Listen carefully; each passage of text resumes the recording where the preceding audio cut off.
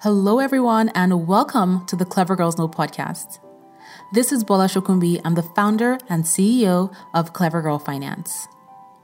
The Clever Girls Know podcast is a podcast for women offering a space for conversations around personal finance, business, life, and living. I'd love for you to subscribe to this podcast, and you can do that everywhere you listen to your podcast episodes. And if you love what you listen to, head on over to iTunes and leave a review so that other amazing women just like you can find this podcast as well. I'd also love for you to stop by clevergirlfinance.com. We have new content on the blog multiple times a week. We have over 30 plus free courses. Plus, when you sign up for a course, you can talk to a Clever Girl Finance mentor for free to get encouragement, motivation, or if you just want to have an open, no shame, no judgment girl talk. Finally, check out our YouTube channel. Just search Clever Girl Finance on YouTube. And if you don't already follow us on Instagram, you can find us at Clever Girl Finance. Okay, so let's get into today's episode. Hi, Emily. Hi there. How are you doing? I'm doing great today. Well, welcome to the Clever Girls Know podcast. I am excited to have you here to talk about a step-by-step guide to stacking your Benjamins. That's right. So before we dive into this conversation, please tell us about yourself and what you do. Sure. My name is Emily Birken. I am a freelance writer in the personal finance space. I am also the author of 5 books on personal finance, retirement, Social Security, and other topics. My most recent book is Stacked, Your Super Serious Guide to Modern Money Management, which I co-wrote with my friend Joe Saul-Sehy of the Stacking Benjamins podcast. Yes, and that's the book we're going to be focusing on today. Well, questions about the book. And Joe is awesome. He's a friend of Clever Girl Finance. I've been on his podcast. I love talking to Joe all the time.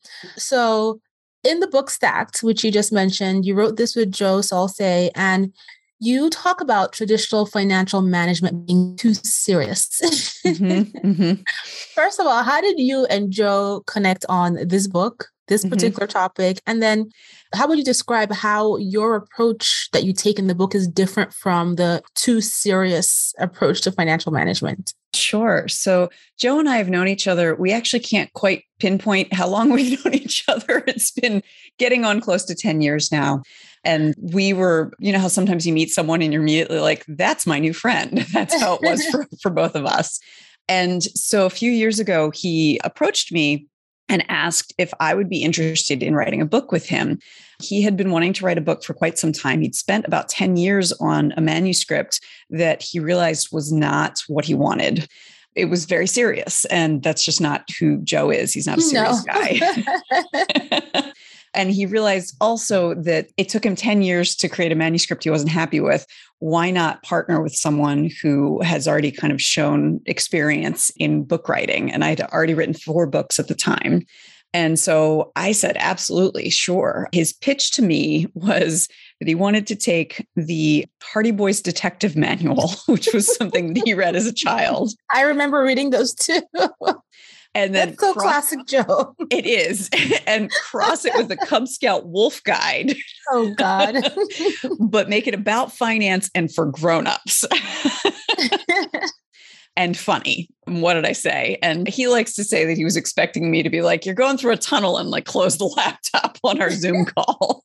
But I was actually really excited and interested in the project for a couple of reasons. One, when you are writing in the financial sphere, there's this sense that since money is so important, you have to take an important tone with it, which has been a minor frustration for me I've been writing in the personal finance sphere for 12 years. I will put in, very gentle humor, a little bit of jokes in what I write, and it often gets edited out. And there's a good reason for that. We have this connection in our mind, like if something's important, you need to talk about it in an important manner. But I actually think that money is too serious to be taken seriously. To be taken seriously. With apologies to Vicki Lawrence, who I borrowed that from, I remember hearing her say, life's too serious to be taken seriously. And I feel like humor is one of the best ways to get into really important topics because it helps you like lower your guard and helps you feel more welcome in a process that can feel unwelcoming. Mm-hmm. So I was really excited about the idea of taking a lighthearted approach to finance. And so Joe and I went into this book with the idea that we're going to find a way to make finance fun for the people who don't find it interesting or fun. We want to write a book that is going to be approachable for the type of people who generally don't read books about money. And so that ended up being a lot of fun because Joe and I, we broke the book into, I think there's 14 chapters and we each took 7 and we wrote the rough draft of 7 chapters and then switched.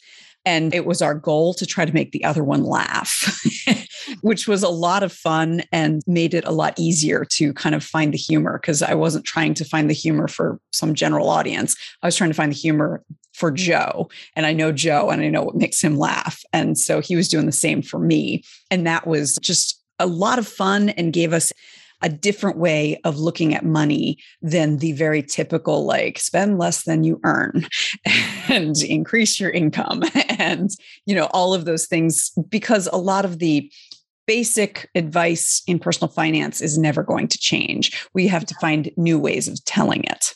Yeah, agreed. And I have this book and, it's very funny. And I love how you guys call it your super serious guide to modern management. So that actually, it's a really good book. Yeah. That came about because one of our editors at Penguin Random House, we knew the title was Stacked. And so they were suggesting subtitles. And one of our editors said, your fun guide to modern money management. And Joe and I both agree that if you have to describe yourself as something, then you're not really that thing. So we're like, yeah, no, we don't want fun in there. And we're like, how about super serious? Because then you'll know it's not really serious. Exactly. Yes. And I'm featured in this book, so I'm all about it. So you guys definitely have to check out Stacked, your super serious guide to modern money management. So you just talked about the title of the book. Mm-hmm. And I wanted you to elaborate more on the concept of stacking Benjamins, right? Mm-hmm. What does that even mean? So, if you're thinking of Benjamins as in $100 bills, we all want stacks of Benjamins in our life. Yes. You don't want pocket lint in a couple of quarters. You want stacks of Benjamins. And so one of the things that Joe has done very well with his podcast and that we're doing with this book is like, first of all, changing the way that you think about it. So when you start saying like building wealth, I want to build wealth. And, if you named your podcast Building Wealth, that means the same thing as stacking Benjamins, but it's a lot less fun. Yes. So so if you start with, like, okay, you want to stack Benjamins, it's not only a more fun, like kind of word play, it also gives you a mental image like of what you want. Whereas when you say, I want to build wealth, what does that mean? Like, numbers on a screen, like, what do you mean by building wealth? Whereas when you say stacking Benjamins, like, oh yeah, I can imagine that. You can visualize it. Yes. Yes. And that is often the first step to helping you to achieve something is when you can visualize it. So money is this amorphous idea that we all share. It's this very weird thing. It's a social construct. It doesn't actually exist in nature, which is one of the reasons why it can be so hard for people to kind of wrap their hands around it and get a handle on it, because so much of it is just mental rather than, something that is, occurs in the world. So when you create something called stacking Benjamins, you physicalize the idea of money. You give something that your brain can hook onto, whereas you just say building wealth, that is so amorphous and so difficult to understand that you're not going to be able to reach the goals that you have because it just doesn't feel real in your mind.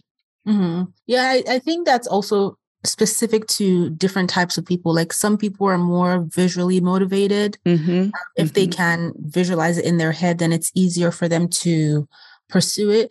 And also, I do love the play on words that you guys use, because it just, for everyone, really, it makes it approachable. It makes it just seem simple and not, it makes it seem uncomplicated, which is so important, especially for someone who's just trying to get a handle on their finances and thinks that money is intimidating. Mm-hmm.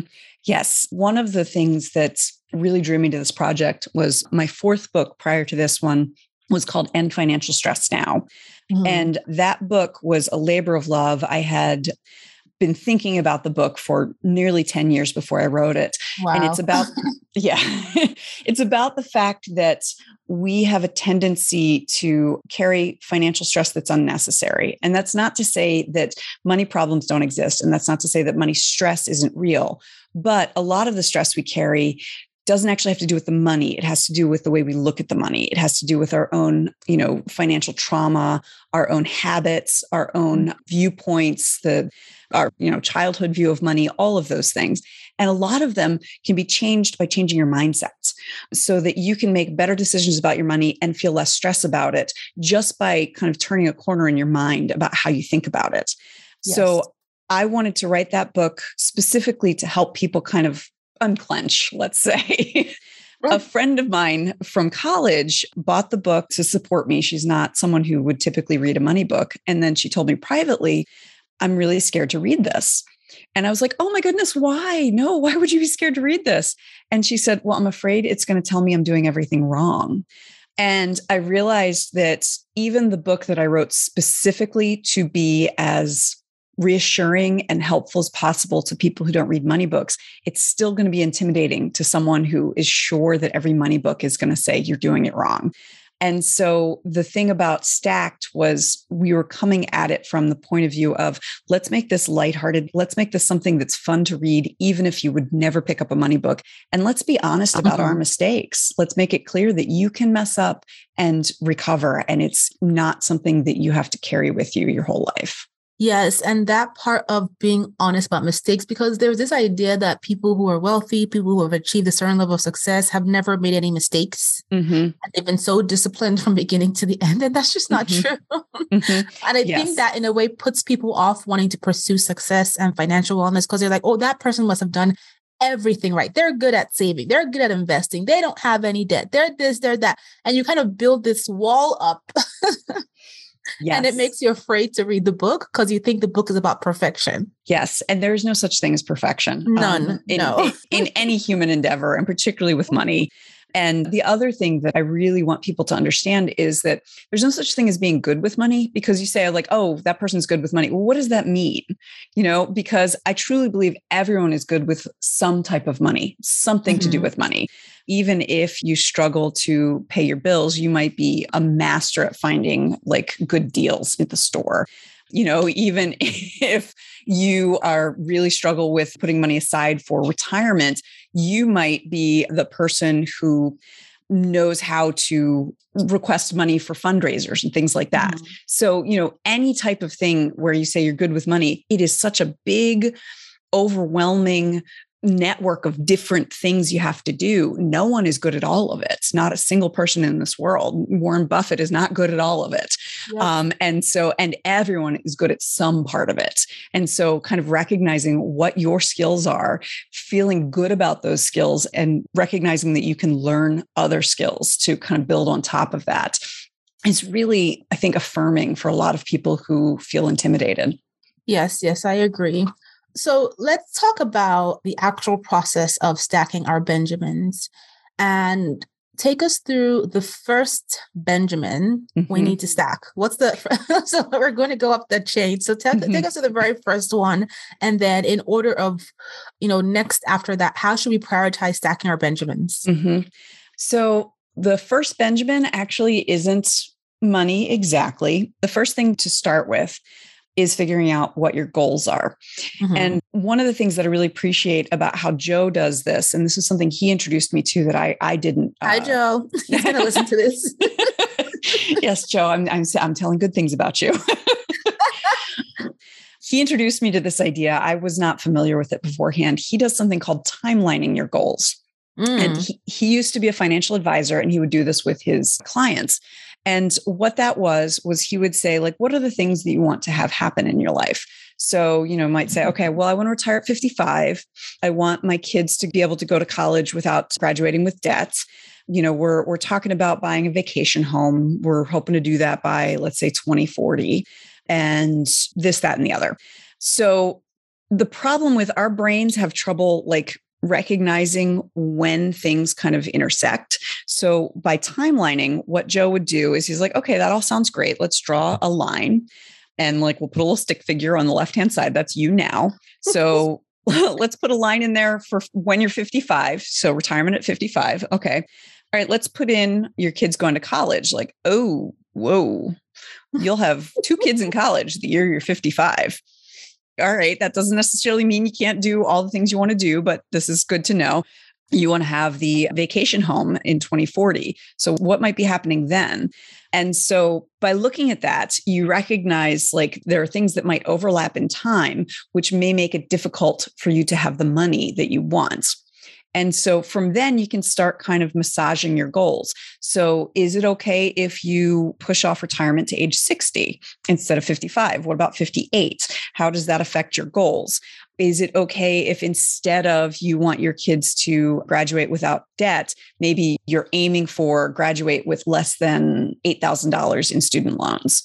And then you can kind of like figure out the math of like, if I want to get there by this date, how much money do I think I need for retirement? How much money will I have to have set aside to pay for my kids' college?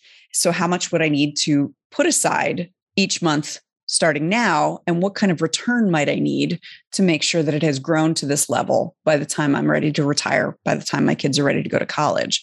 So this is so much more dynamic than just saying like, here are my goals. I've always been kind of like a gold star type A sort of goal setter.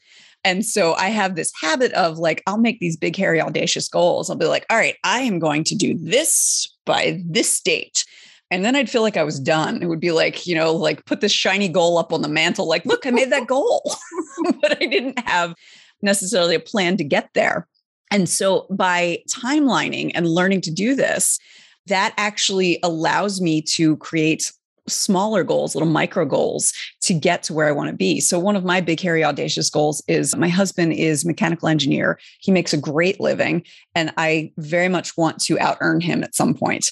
And I've said this many times, but I've never like, okay, so that means I need to be bringing in $10,000 to $12,000 per month. All right. So how much is that per week? So how many articles would I have to write? How much would I need to be earning in royalties? How much would I need to be earning from, I do financial coaching on the side as well, from coaching to be able to do that so that I can look at it month to month and be like, how am I doing on that goal? No, I just kind of like, oh, I want to do this. And it doesn't happen. Yep. It never happens that way. Yeah. Yes. So that's very much the first Benjamin. And because based on what your goals are and when you want to achieve them, you can start making your smaller monthly and yearly goals. And you have something to aim towards, and then also something to adjust on a monthly and yearly basis as time goes on. And so many people don't do that. We tend to be, even if we do set goals, we might do what I do and just be like, oh, that's a goal. Or we're reactive to our money, where we don't think about the fact that it's like, oh yeah, my kid is going to be going to college soon. It's, oh my goodness, that's going to be expensive. And like, he's got 2 years. What do I do now? Or, you know, just we think about what's coming next down the road instead of kind of looking more globally at our lives. Yeah, I definitely agree. You know, and like you said, we all hear about set goals, but then when you actually timeline it, or what was the word that you used that Joe showed you how? Timelining? Timelining, yeah. So when we actually timeline our goals, we actually get to see how they can take fruition, basically. Mm-hmm. And I love to tell people that it's one thing to set goals and it's another thing to take action. And by doing this timeline approach that you just mentioned, it allows you to start to visualize the same way we visualize stacking our Benjamins. Having that timeline in place allows you to start to visualize how you can effectively take those steps to accomplish them. Because people will say, okay, I want to save $1 million, but then how are you going to do it? Over what time period? Where is the income going to come from? The same way you talked about wanting to out earn your husband one day, right? You have to sit down and break it down and see it in your mind's eye so that you can make it real for yourself.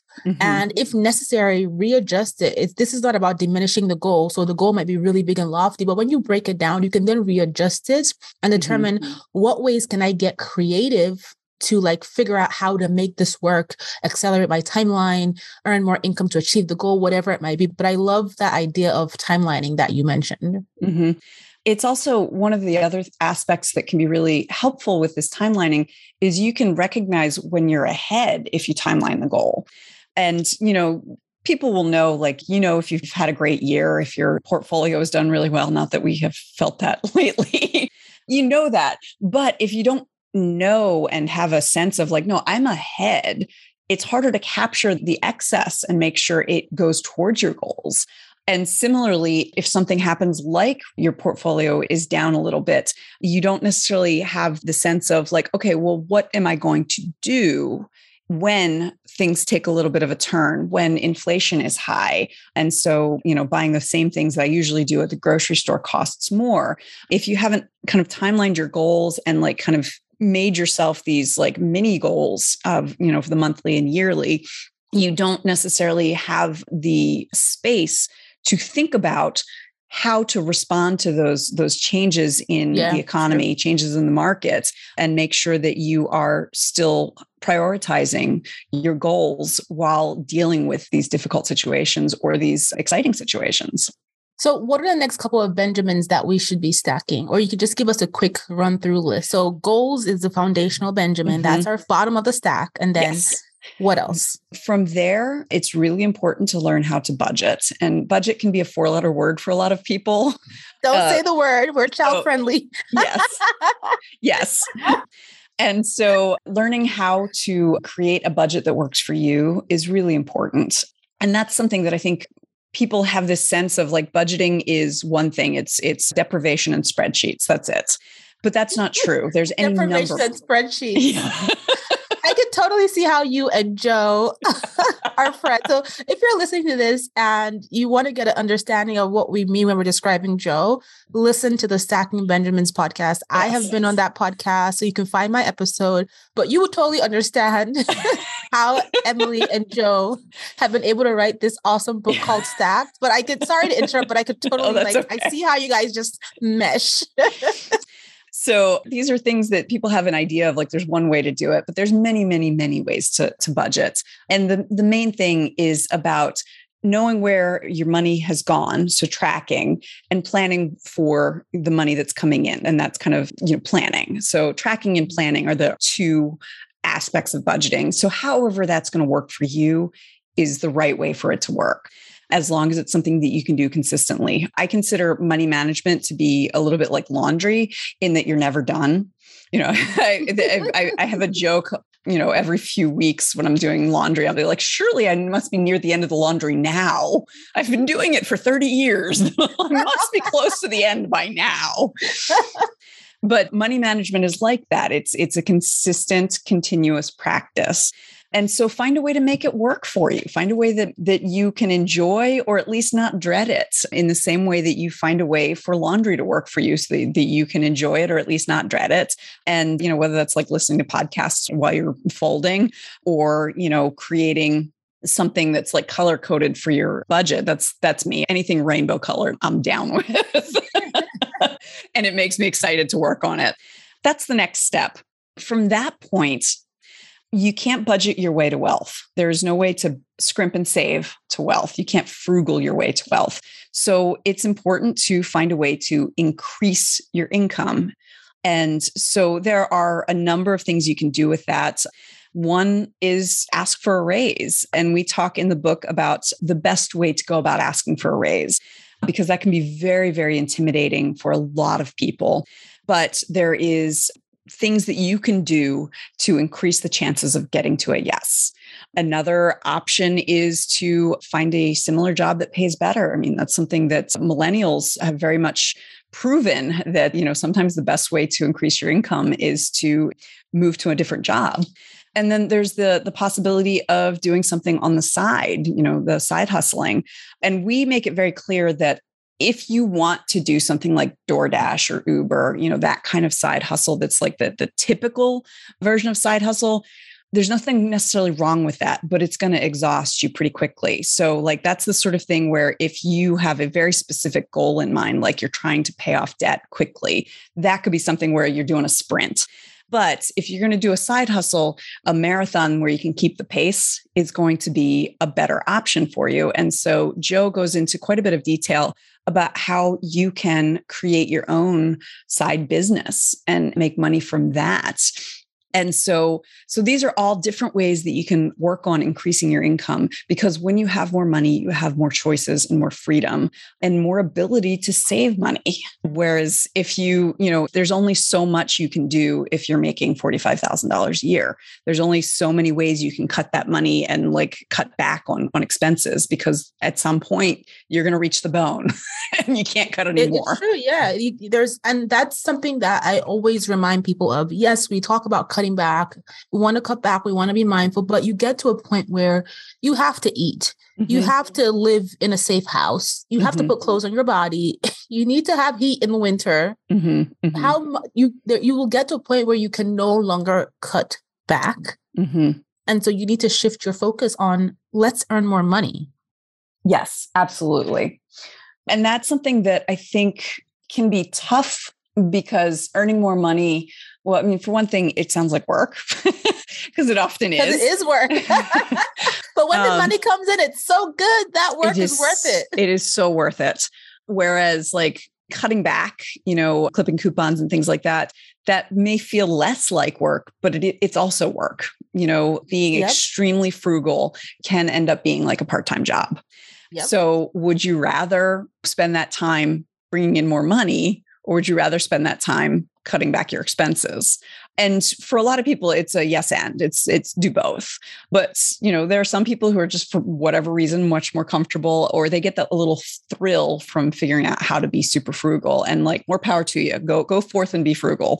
And then there are some people who that sounds like about as appealing as cleaning the local football stadium with their toothbrush. I can't with you, Emily. So if that's the case, then focus on finding other ways to increase your income. And that's just perfectly reasonable and an excellent way to help you reach the goals that are most important to you. Hey everyone, before we continue with this podcast episode, I'd love for you to check out the best-selling Clever Girl Finance book series. There are 3 books in the series, and the first book is Clever Girl Finance, Ditch Debt, Save Money, and Build Real Wealth. The second book is Grow Your Money, Learn How Investing Works. And the third book is called The Side Hustle Guide, Build a Successful Side Hustle and Increase Your Income. You can also check out my 4th book called Choosing to Prosper, Triumphing Over Adversity, Breaking Out of Comfort Zones, Achieving Your Life and Money Dreams. And this book highlights my personal story to building a business of impact and challenges you as the reader to dig deep into laying out what you truly want to accomplish for yourself. I wrote each of these books to empower women just like you to achieve your goals and get to the point where you're living the life you desire on your own terms. If you love these books, be sure to tell your best girlfriends, and they also make the perfect gift. These books are available everywhere books are sold, and you can purchase them as ebooks, audiobooks, and also physical books. And you can also ask your local library to order them as well. Thank you so much, and let's get back to the episode. Yeah, so having those goals, budgeting, increasing your income, those are some of the things that you mentioned, which are critical to us being able to stack those $100 bills that we see in our mind's eye. And thank you for sharing that, by the way. You also share some really, really useful tips and really useful ways to think about it, right? So nothing against anybody who is on that frugal coupon cutting path. I mean, I do it sometimes too, but I think it's finding the balance, right? Like sometimes I get excited when I get a coupon, but it's if I find it by chance, right? If I want to buy something online, I'm like, okay, let me find a quick coupon, but I'm not going to spend 16 hours looking for coupons when I can be spending that 16 hours making real money in my business, right? Absolutely. So you always want to weigh, how are you spending your time, and it is helping you achieve what you want to achieve. So one of the things you also talk about in the book is a money dashboard. So what is a money dashboard, and how can we set one up? So your money dashboard is the place where you can go to kind of get the overview of your money. So, for the Excel-minded folks, as in Microsoft Excel, like that might be, you might create your own spreadsheet. That is something that I have personally done because that's just how my brain works. I shocked Joe when I told him that I'm a lady in the streets and a freak in the spreadsheets. So Oh my God. If you are not a freak in the spreadsheets, totally fine. There are other ways to create a money dashboard. You know, I'm a freak in the spreadsheets. I love my spreadsheets. I never thought about it that way, but I'll own it. So another really great option is to use some sort of fintech. Now, I often will suggest people start with their own bank because so many banks now have these incredible tools that allow you to see all of your money at once. And they'll have tools, calculators, budgeting apps, and things like that, all just connected within their mobile app. So that's another way that you can do it. You could use a third party. So like Mint, or You Need a Budget, or, any of those sorts of programs. There's a Tiller HQ is another one. Clarity Money, which is now Marcus Insights by Goldman Sachs, which you can use even if you are not a Goldman Sachs customer. These are all great ways to kind of just aggregate your financial information so that one of the reasons why money management can seem intimidating is because it feels like, oh my goodness, I got to gather all this information from so many different places. And that's true when you start, but once you've kind of created your dashboard, it's something where you may have to put in something that's not in there. Might have to add something every once in a while, but the majority of your information is all there. So you can kind of at a glance see what's going on, how much you've spent, how much income you have coming in, and what your bills are going to be, those sorts of things. And that is really, really important because you can't act without knowing. You can't make the best financial decisions for yourself without knowing where you are. So in the same way that having a map is kind of useless if you don't know where you are on the map, there's a reason why in the mall they have the "you are here" symbol on there. And so that's what the dashboard does, is it tells you where you are so that you can make a plan for where you're going. Yeah, that's really good. And I love how you say leverage fintech to make it easier for you. So connect to an app, you're not sure which app, go to your app store. You mentioned a bunch of options, but go to your app store, read the reviews, see what's most popular, download 5 of them. For some people, what they hate about it is the colors. Find the one that has the colors that work for you. Some people, it's the font. Find the one that has the font that works for you, right? The goal of the fintech app is not to make your life more difficult. It's to make your life easier when it comes to money. And it has to be visually appealing to you, and it has to work, and it has to just, simplify things. That's the goal. So find the one that works for you, test them all out, and then just do process of elimination, right? And then start to see your big picture of your finances. So what other Benjamins do people need to stack, especially right now, considering the economy? It feels like we're in a recession, but the government is telling us we're not. Yeah. Yeah. Because the numbers don't lie. Okay. The numbers don't lie. Yeah. I went grocery shopping this past weekend, and as I was putting stuff in the cart, I was like, this doesn't seem so bad. But then once it all was added up at the register, it's like, oh, this is bad. It's sad every time I go to the grocery store now. Yeah. Well, and I hadn't done a full grocery run for a few weeks. My husband had been doing it. I'd only done the midweek, we need onions type thing. So I hadn't it was a little bit of a sticker shock for me. So I think that there are 2 things that people need to focus on at a time like this. One is figuring out what choices are going to get you the biggest bang for your buck. And so one of the things that drives me a little bit nuts about financial media is often there'll be these very reductive pieces of advice. Things like, buy the 1-ply toilet paper and save the difference. I'm like, yeah, that's not going to help. I mean, that's what, pennies? Or it'll be, on the other hand, where it's cheap to live? Idaho. Move to Idaho. And give up your car. No, that's not actually helpful. So you need something that's actionable, reasonable, and lucrative. And so finding those things can be a little bit tough, but there are things that you can do. So one of the things that I recommend is going through and finding any recurring charges that you're not actually using, because so many things are subscription models these days. And so it's very easy to sign up for something and forget that you did so. And then you're just paying your bills monthly without really looking through all the charges. This happened to me personally. And I am someone who I have an eagle eye and look through. I accidentally signed up for 2 subscriptions to the New York Times, and it was just online. I wasn't getting the paper because I had two different email addresses. And so I had signed up accidentally with both email addresses, but it was staggered in such a way where every time the charge came through, I was like, that feels early for me to get charged for it, but I guess it's right. So it was 8 months. It was 8 months before I realized, like, no, I should not be paying this every 2 weeks. And that was $20 a month was the amount. So it was $160 oops.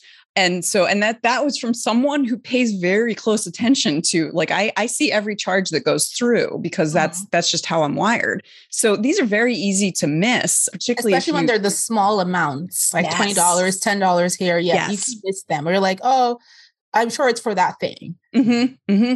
And so going through and finding those, your results could be relatively modest or they could be pretty impressive. Just going through and seeing what those are. Another one that I recommend is negotiate your recurring bills for services like your cell phone, your internet, and that sort of thing. These are a little intimidating because I'm sure you've had the experience of being on hold with your cell phone provider and they make it so difficult for you to make changes unless you're going to be spending more money. But if they are also very much trying to keep customers because it costs them so much more money to attract a new customer than it does to retain a loyal customer.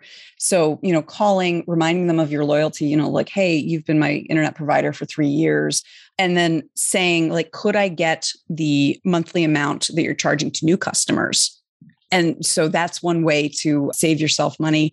I know a woman who was able to save $2,000 a year just by doing that. She called all of her service providers and asked for the new customer amount or asked if there were any discounts available. And, just being open and polite because the customer service reps are people too, and they're more likely to want to help someone who they like than someone who makes it difficult for them. So those are the sorts of things to be thinking about in terms of dealing with rising inflation, finding places where you can cut without feeling it. Yeah, I definitely agree. And I was just going to share that, specific to my internet bill, I have requested every new customer option there is. Mm-hmm. And one of the things that was really bothering me was I felt like I was not getting the service I was paying for. So I used to work in cable. So I know exactly how speed tests run and all that stuff. Mm-hmm. And every time I would call, they say, oh, maybe you have a bad modem, maybe this, we're going to reset. Then it'll work for 2 days, and then one day I get the bill and I'm like, you know what? I'm paying all this money. There's high inflation. This was actually 2 weeks ago. I'm going to see how much I can get back because I haven't gotten what I've paid for, right? Mm-hmm. So with every subscription, you want to get what you're paying for. And I'm like, customer service is telling me, maybe it's me, it's you, not us. So guess what? I'm going to find out who is head of customer service in this company. Oh, wow. And who is the boss's boss's boss's boss. Uh-huh. And I'm going to email everybody. Oh, good for you. And I ended up getting a $390 credit. That's amazing. On my bill. And that email literally took me, 10 minutes to vent, vent, and then to vent and send. And I got $309 back. That was a good investment of my time. Yes, very much so. But go ahead. Yeah, no, that's amazing. I love that. So the other side of this that I think is really important and that we should be thinking this way at all times is investing for the future. And so investing right now feels kind of fraught because the market has been down. If you have a portfolio, you're looking at it through your fingers, like it's a horror movie. What is it? I don't want to know. And this time of investing is really tough because we are fearful that it's not going to go back up again. We are fearful we're going to lose our principal. We are it's just very, very tough. And the human brain is not wired to deal with this like this. However, if you can find ways to either just have a regular investment that you do, set it and forget it so that you are taking advantage of dollar cost averaging. With dollar cost averaging, what that means is when you are investing, let's say $100 a month, some months, what you're investing in is up. So your $100 only gets a portion of a share. And then some months it's down. So what you're investing in, you can get 2 or 3 shares with $100. But over time, what that means is you're buying more at a lower price and less at a higher price so that you get the benefit when things go up again because you have more shares at a lower price. So when things go up, those shares are worth more and you didn't have to spend as much on them. So just committing to and keeping with your regular investing, which you've been doing through your 401k or for your IRA or whatever investment vehicle you're using, or taking the time to think through the long term. Unless you are on death's door, everyone is investing for the long term or can be. So even people who are close to retirement, people who are in their 50s and 60s, or those who have retired already and then they're in their 70s or older may think like, well, I don't have the time to invest like a young person. But that's not true because there is going to be money that you don't need to touch for at least 10 or 20 years.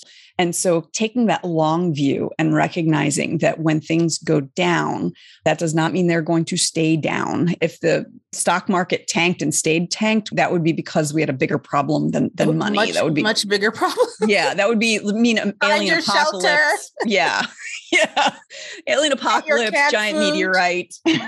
Get your silver for the zombies. Yes. Yeah. Yeah. And the vampires. We have bigger problems than money. Yes. And so for me, that I find that helps me when I'm looking at my investment portfolio and it's so much lower than it was a few months ago. I just remember the zombies. I remember the zombies. Walking Dead. Yes. And recognize that this is temporary. This is a snapshot of where things are right now, and you don't need the money right now. So focus on what you're going to need in the future. Yeah. And going back to what you said about retirement, like even if you're 65, you're 70, right? And you're like, I don't have time to retire. If you live in the US, you have a likelihood of living to your 80s or 90s. That's 20, 30 plus years. You have time to invest. Retirement is not a day. It's not a month. It's not a week. It's a whole other lifetime, right? The average retirement is 20 to 25 years for someone who retires at age 65 to 70. So it's never too late. Yes. Well, and people have this sense of like, okay, on the day you retire, you take out let's say you put aside $1 million for retirement, you take out the full $1 million and put it in your house and live off of it. Make a That's bed. not how it works. Make a bed and a blanket and a pillow. Yeah. And roll around in my money. Yeah. So you always there's time, and you're not going to need the full $1 million that first year, so there's time for a large portion of it to remain invested and continue to grow and recover. If there is a down year early on or at any point in your retirement, there is time for it to recover as long as you plan ahead and have some money in less volatile assets that you plan to use for that first year to couple 3 years after you retire, so that you're not dipping into the stuff that is invested for the long term. Thank you so much, Emily. This has been really, really great insights. And then finally, I'll ask you if there is one thing that someone listening to this can take away in terms of the first actions they should take. I have a budget, I have some goals in place, but I'm feeling kind of stuck. What advice would you give them? I think the important thing is to recognize what is most vital to you in your life. So, a lot of times people will say like, well, my family is the most important thing to me, but they're not necessarily living that. So, if they're constantly working and don't get to see their kids' little league games or things like that. And so figuring out what is most vital to you and deciding, is my life in alignment with that? What would it take to get in alignment with that? Now, that sounds like that has nothing to do with money. But the thing is, money is about your life. What we are trying to do with money is to create the life that we want to live.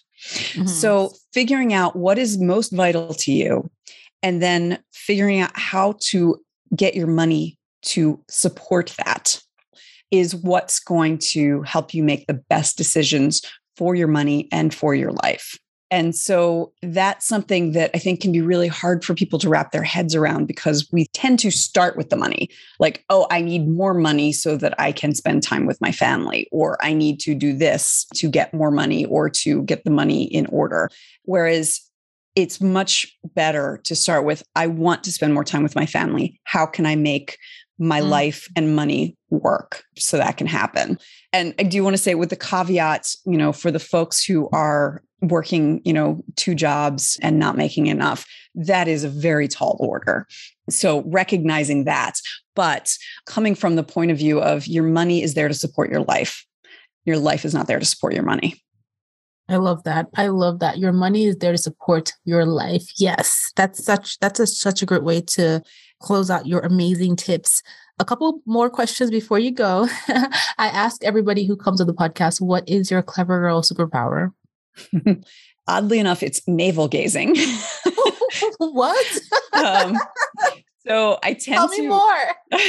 I tend to spend a lot of time kind of ruminating over like things that I've done, what I think about things. I'm someone who I like to take walks, and I find myself like thinking about things that I've done in the past, things I'm planning. And one thing that I really appreciate about this kind of navel gazing that I have done my entire life is that it helps me identify when things don't feel right in my life and helps me identify, what's important to me. So the fact that I spend so much of my time kind of just ruminating over what I've done, what I want, if something is bothering me, if something feels really good, I can kind of identify what it is about those things that are right or wrong for my life. And so that has been really helpful in getting me to align my financial choices with my life. I love that. And now it makes sense. I don't know why I thought of oranges when you said navel gazing. That's why I was like, what? Explain. It could be a superpower though. Oh, that's funny. But I do love that. And finally, how can folks keep in touch with you? Tell us about the book again. And then again, how to keep in touch with you. So you can find Stacked, your super serious guide to modern money management, anywhere books are sold. Particularly, Joe and I love independent bookstores. So that's a great way to find it. You can go to bookshop.org and order it online to support your local independent bookstore. But you can also go to, all the usual suspects as well. As for me, you can find me at emilyguyburken.com is my website.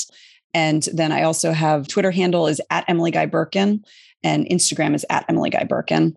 And then I just want to do a quick shout out for I have a new project, kind of a new old project. For the past 4 years, I've been posting one good thing on social media every night. And I now have a website called youronegoodthing.com, where I'm asking people to share the good things that are happening in their lives, because on every single day, there is at least one good thing that happens.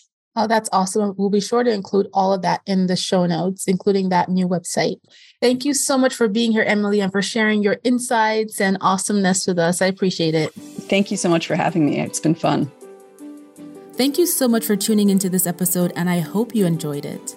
If you've loved the episode, but you don't yet subscribe to the podcast, you can do that everywhere you listen to your podcast episodes, and head on over to iTunes and leave a review so other amazing women just like you can find this podcast as well. Thank you so much for being here, and I'll talk to you on the next episode.